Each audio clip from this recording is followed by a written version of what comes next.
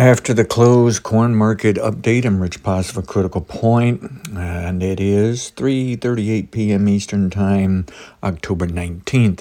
Well, we're looking for sluggish trade, even though the market could work higher into a level 3 top. Well, it exploded today.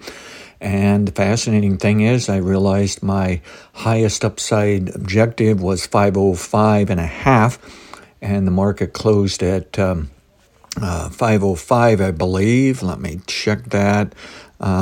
Closed at 505, but guess what? The high of the day was 505 and a half. How's that for a high of a day? Okay.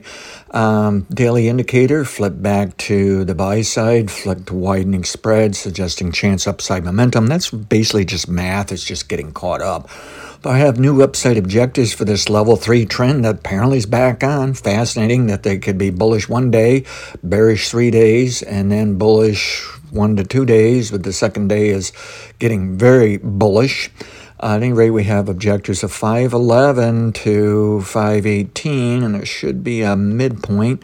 It's right about 515, maybe a little less.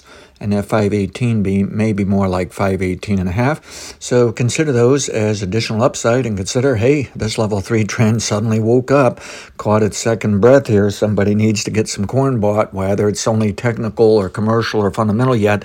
Still have to study the analysis, but I'm pleased that the trade woke up here.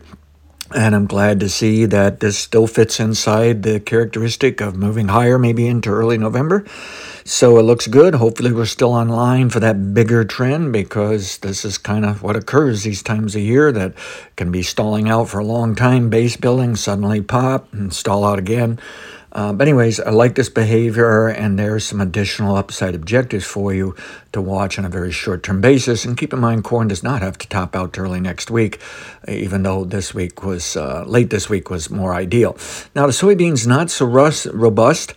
January beans up 2.5. They went down to the 5-day average, turned up. That brought the average up, making it look like, hey, they called the bottom, and basically found support near that 5-day average area, just like the day before and the day before and the day before and the day before. So they'll probably, the funds at least, I think, will continue to buy near that 5-day average now until they're proven wrong. Okay. Daily indicator is quite overbought. And it's only narrow spread and might be trying to roll over, so it's still warning a level 3 top's coming, but as I explained earlier in the day, the top really isn't due to next week. So I think there's more upside. I don't have additional new targets here for you.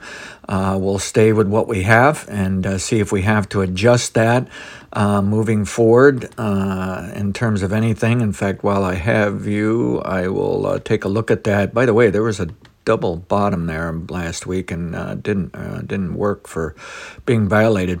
I must say, if we used last week's rally as a critical point projection now, beans actually have potential for somewhere around 1356 up to 1377.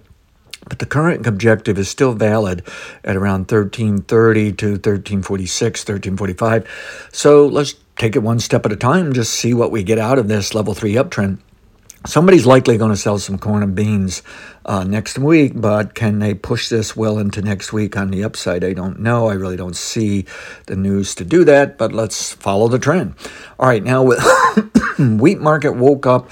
I'm actually pleased. I was kind of frustrated that that it started moving up in the level 3 trend and then just kind of stalled out on us.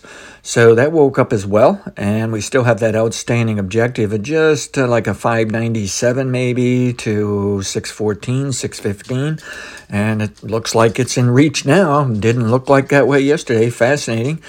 Daily indicator that was rolling over on the sell side, warning us of an early level 3 top. It actually recovered here and finished on the buy side today.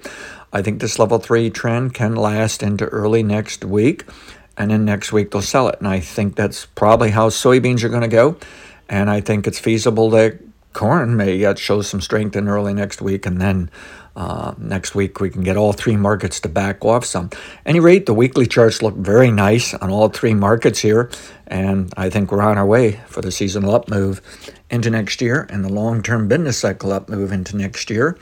And currently we're inside of level 2, level 1, so somebody's got to get something bought in terms of how they view month to month as well as quarterly business and inventory and speculative business. I think it's commercials and techs all along the way.